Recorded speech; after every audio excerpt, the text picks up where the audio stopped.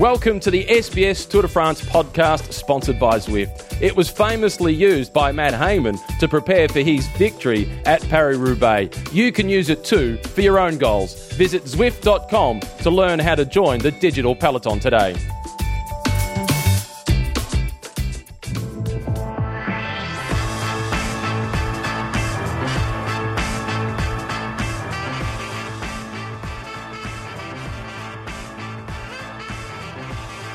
Welcome to the Zwift Tour de France podcast, episode 6. I'm your host, Christophe Mallet. And before we start, let me remind you that you can listen to this podcast on SoundCloud. You can even download on SoundCloud. You can subscribe to this podcast if you want to catch up on the previous episodes. Just be alerted when there's a new episode coming up, which is basically daily.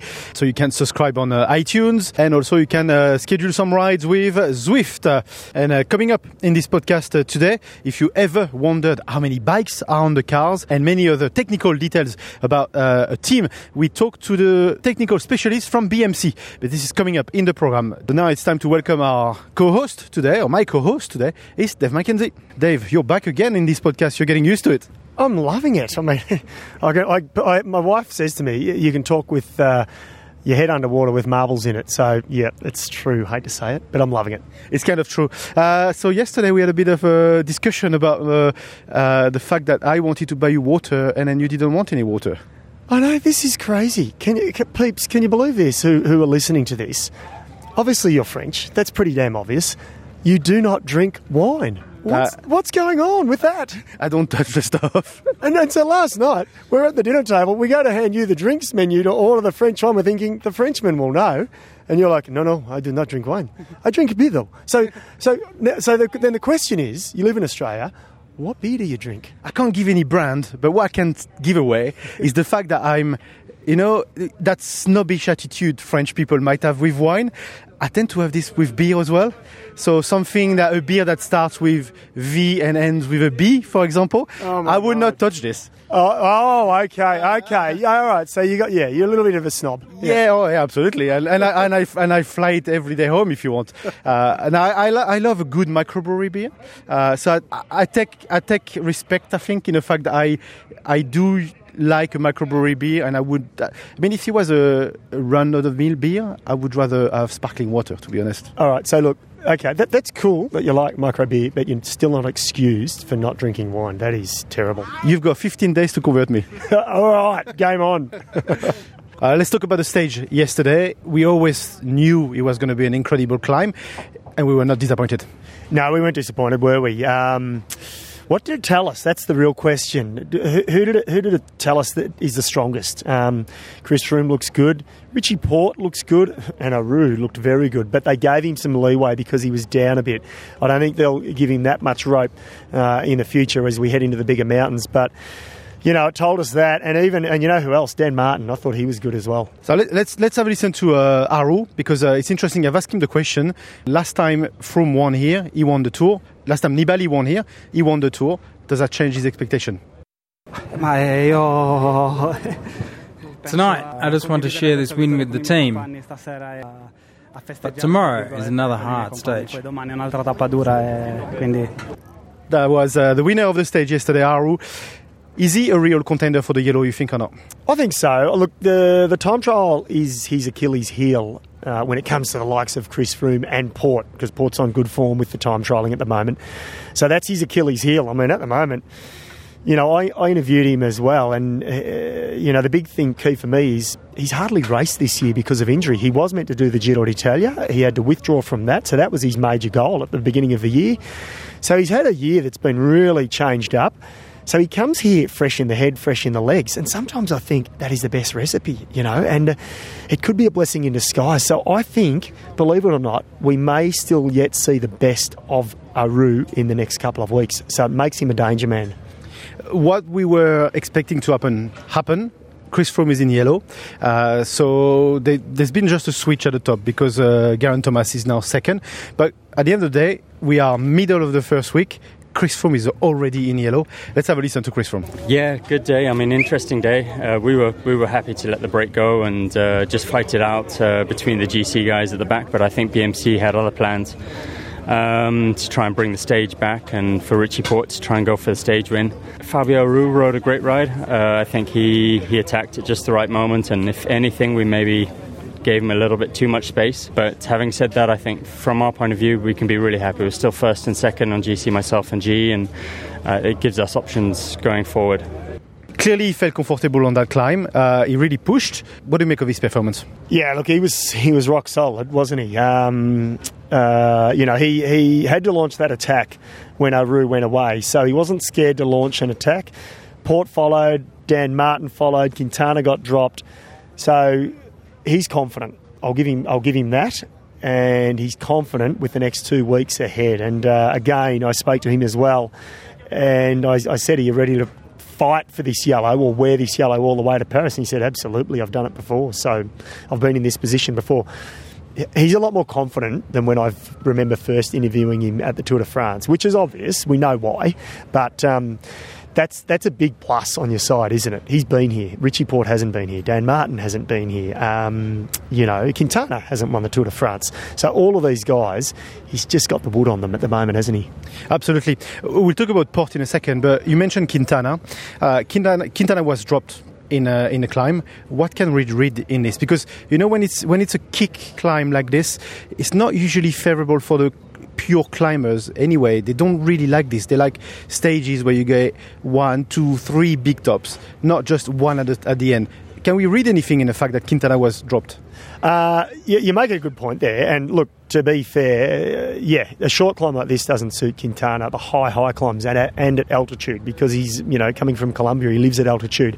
They suit him better. So I think he will ride better in the other climbs, but he will not win the Tour de France. I can say that now. He will not win the Tour de France. We've seen Quintana better before, and he didn't win, so he's not going to win it now. Do you think he knows that?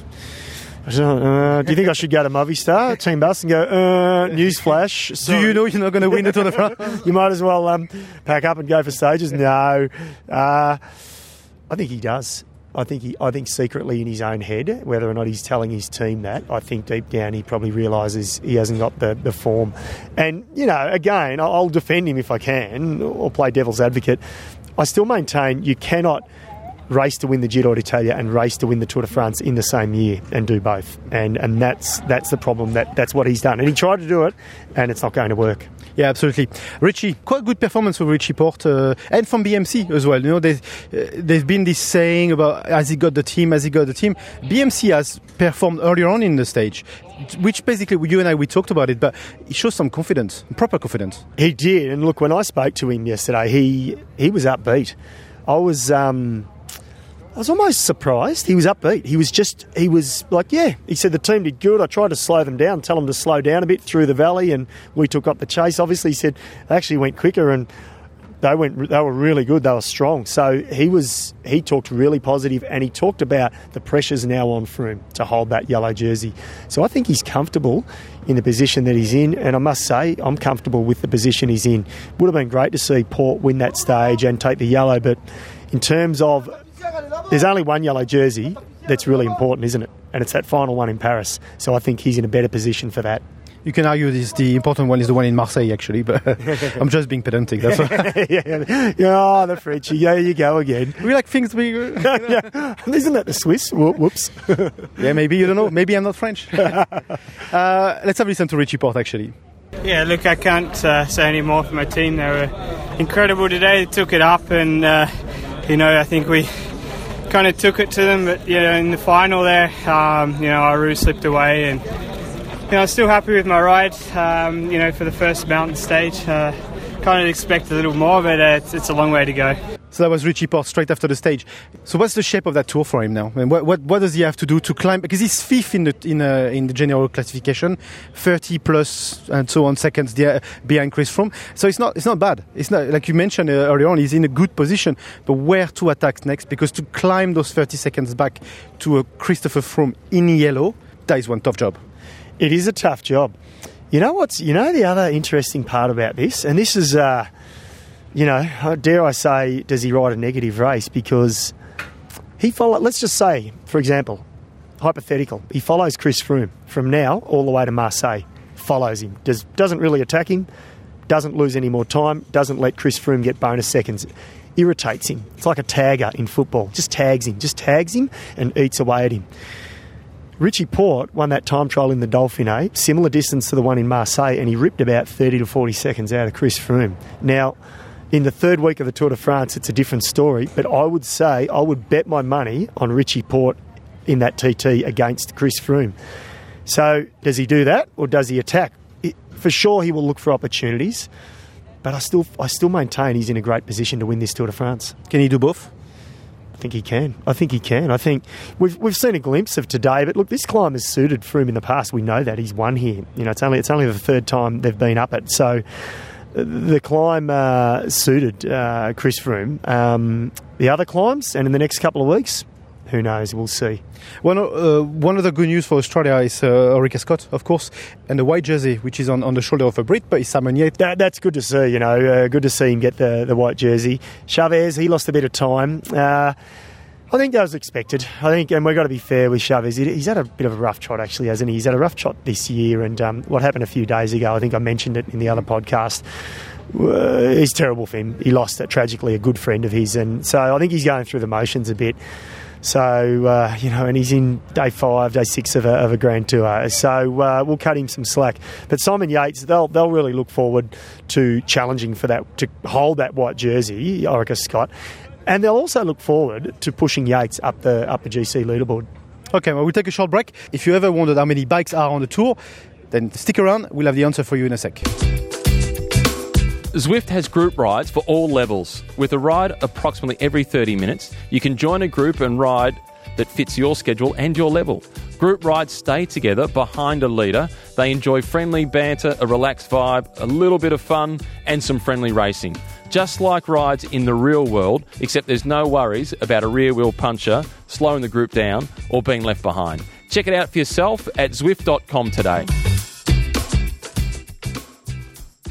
Welcome back to the SBS Tour de France podcast. I am here with the chief mechanic for the Team BMC, Jean-Marc van der Berge. Hi, Jean-Marc. Hello. Let's talk mechanics today. Let's talk material, let's talk gear, because that basically interests a lot of our public. There are so many bikes coming with you. How many bikes do you carry all around France? Totally, we have 9 riders here, and each rider have like 5 bikes. 5 bikes, that means 3 road bikes and 2 bikes for the TT, for the time trial. So totally makes 45 bikes. Is that regulated by UCI or by the regulation of the race? No, it's not regulated, but we have 2 cars in the race, and we have all the bikes each time on the roof. So when there is a breakaway or a rider drop down, or there is a crash, that the second car can give another spare bike to the first car. How much work goes into those bikes? Because they are the Formula One of the roads, okay? In terms of getting them in pristine condition every morning ready for the race, I guess all the bikes are ready. Maybe not the time trial for a mountain stage, but all the available bikes are ready. How much work does that? Do you work overnight on this? No, we don't work overnight because we are very well organized. We have a cleaner, an hydraulic cleaner with us. We have the high pressure with us. So we are with 4 mechanics also. I'm working myself as head mechanic with 3 colleagues. So it means normally it takes 1 hour before you get to the hotel, and then like 2.5 hours work. It means more or less 9 o'clock, 9:30 we are ready, and in the morning usually we have the breakfast 6:30, 7 o'clock. We have a small briefing together, but normally everything is done in the night already. So in the morning we just pump up the tires and we put the bikes on the roof. But it's not only the bikes, we have also a whole car park. We are here with 9 cars and they have to be cleaned also. So one guy take also care that the cars are clean and tanked and Vapo inside. This is our job. Is there different specifications per rider? So Richie, for example, would want a certain selection of gears against another rider that might want something completely different? Well, during the years this changed a lot. Before this was harder because when I I'm 24 years. I think it's my 23rd Tour de France. And in the beginning, we are 8 gears in the back. Then it went 9, 10, and now we are on 11 gears. So that means the biggest gear is the 11, and the smallest is the 30, which you can do actually all stages of the Tour. So the riders have all the gears they want. So no stress about this. And the front we have generally 53 big chainring, 39 small chainring, and we can just go to 34 or 36 in the hills. So normally this is okay. They are all on the same gears, the whole team, because if a teammate have to give a wheel to Richie, it's important that he had also the same gears. How do you avoid stuff that has happened last year, for example, when we saw Chris Froome running up the hill with no bikes? How do you manage the fact that you, at the best of your ability, always have a car behind the rider that needs to be helped or not? Well, this is always we are always afraid about this. There is always more and more people, and I think the Tour de France is a little bit, it's so successful. And sometimes they can't control it themselves, but also it's good for the sport that there is so much people. But yes, it's like you say, you can be so close as possible, but sometimes this will happen maybe 1 in 10 years, and of course, but like in the Tour, they do 100% they can for the security of the riders. Do you carry special bikes, like a yellow bike if Richie actually suddenly gets the yellow jersey, or a white bike, or special celebration bikes? Yes, we have, because all the sponsors, they know the Tour de France is the biggest picture of the year, so they all come. So we have each frame size, we have yellow with us, and we have also like yellow saddles, and then bottle cages in yellow, bar tape in yellow, all those things. And we really hope to use this. I wish you all the best for this. In 24 years, you must have seen the technology come from prehistorical age to the top of the technology right now. That must have been quite rewarding for you. But you probably have had to adjust your skills, I guess. Yeah, it's true. Like my first years, there are steel bikes. After they became aluminium and titanium bikes, and then the carbon came. And also the wheels, they changed a lot. From steel to alu, and now also to carbon. And instead to have 45 bikes, the first years I came with 18 bikes. So it's a big challenge and a big difference. But yeah, it's like we said. Also, there is more public coming through. There are more cars, everything. There is more work, but it's also more comfortable to work. And one last question: once the tour is finished, what do you do with all these bikes? So you're going to keep the winning bike from Richie Porte, I guess, in a museum somewhere. But what do you do with the rest of the bikes? Well, these bikes are all new. And normally the goal is, because these bikes here are actually the new 2018 frames who came out already for next year, because they want to promote it here in the Tour, and they shall normally finish the race, the season on this bike, and then it's up to BMC if they want to do something like on internet, that they say these 9 bikes from the Tour riders, you can buy it on internet, or I don't know, maybe for something like for a cancer foundation or something like this. These are things that they do sometimes. So if people are interested by Richie Porte's bike at the Tour de France, they should follow BMC. There might be something going on like every year after. They might be available at some point. Yes, maybe. This is possible. Thank you. It was really lovely talking to you. Okay. We'll take a short break and we'll come back in a minute. Zwift has group rides for all levels. With a ride approximately every 30 minutes, you can join a group and ride that fits your schedule and your level. Group rides stay together behind a leader. They enjoy friendly banter, a relaxed vibe, a little bit of fun, and some friendly racing. Just like rides in the real world, except there's no worries about a rear wheel puncher, slowing the group down, or being left behind. Check it out for yourself at Zwift.com today. Welcome back to the Zwift Tour de France podcast, and we will have a look at what's coming up tonight on your screens on SBS.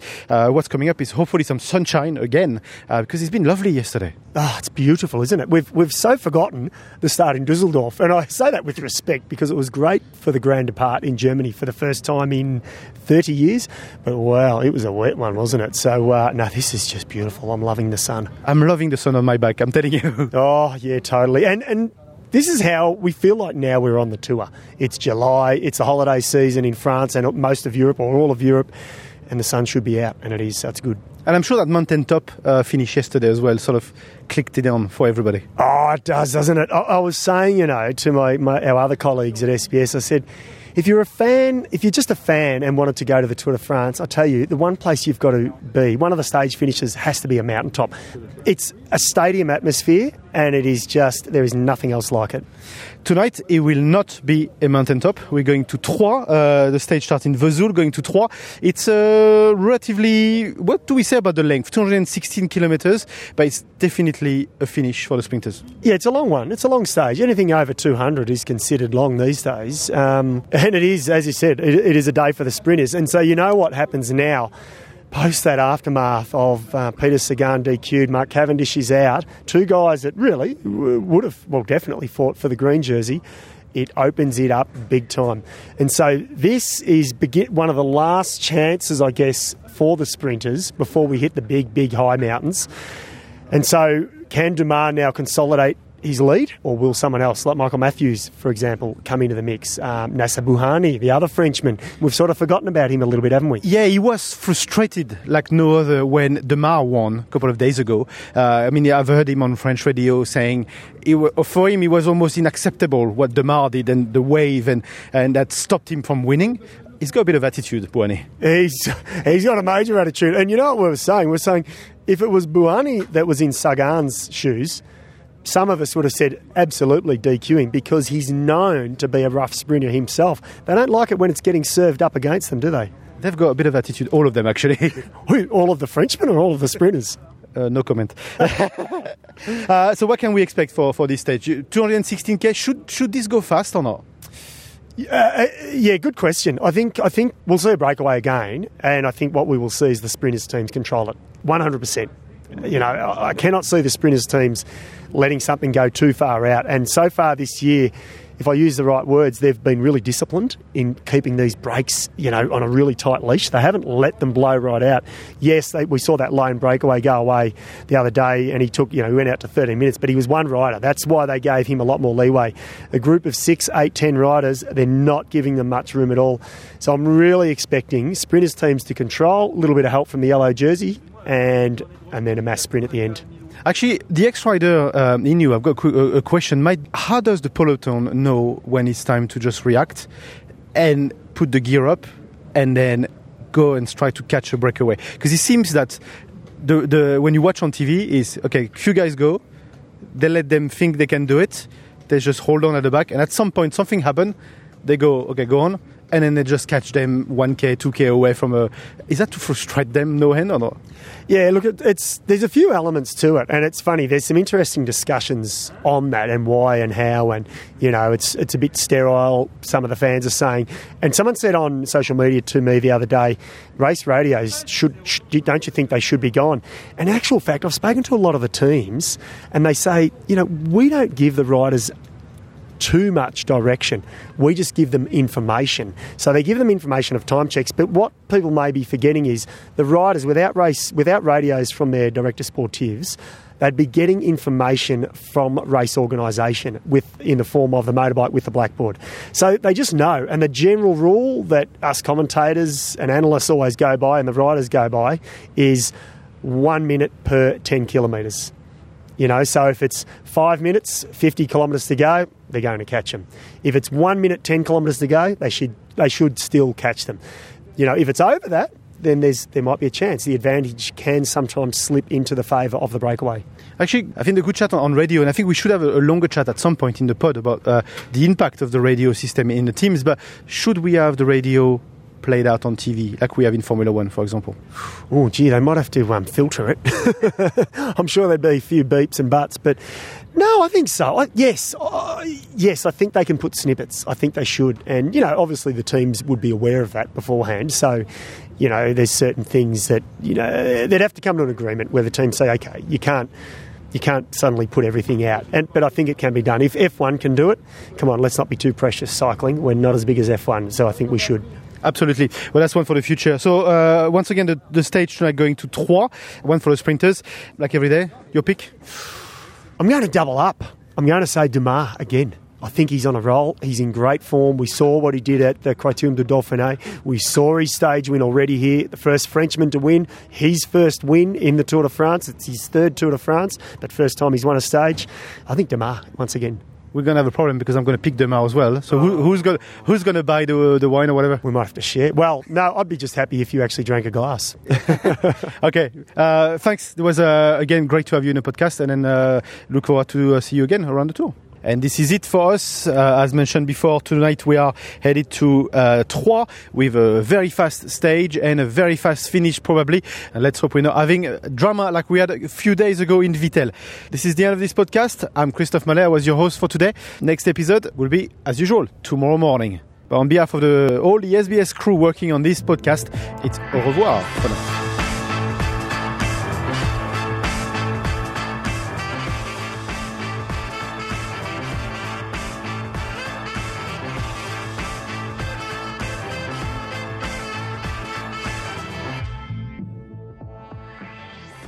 Thanks to Zwift for sponsoring the SBS Tour de France podcast every day of the 2017 Tour de France. You can ride and listen to this podcast by joining SBS Group Rides on Zwift. Guys, go and check it out today. Visit Zwift.com to learn more.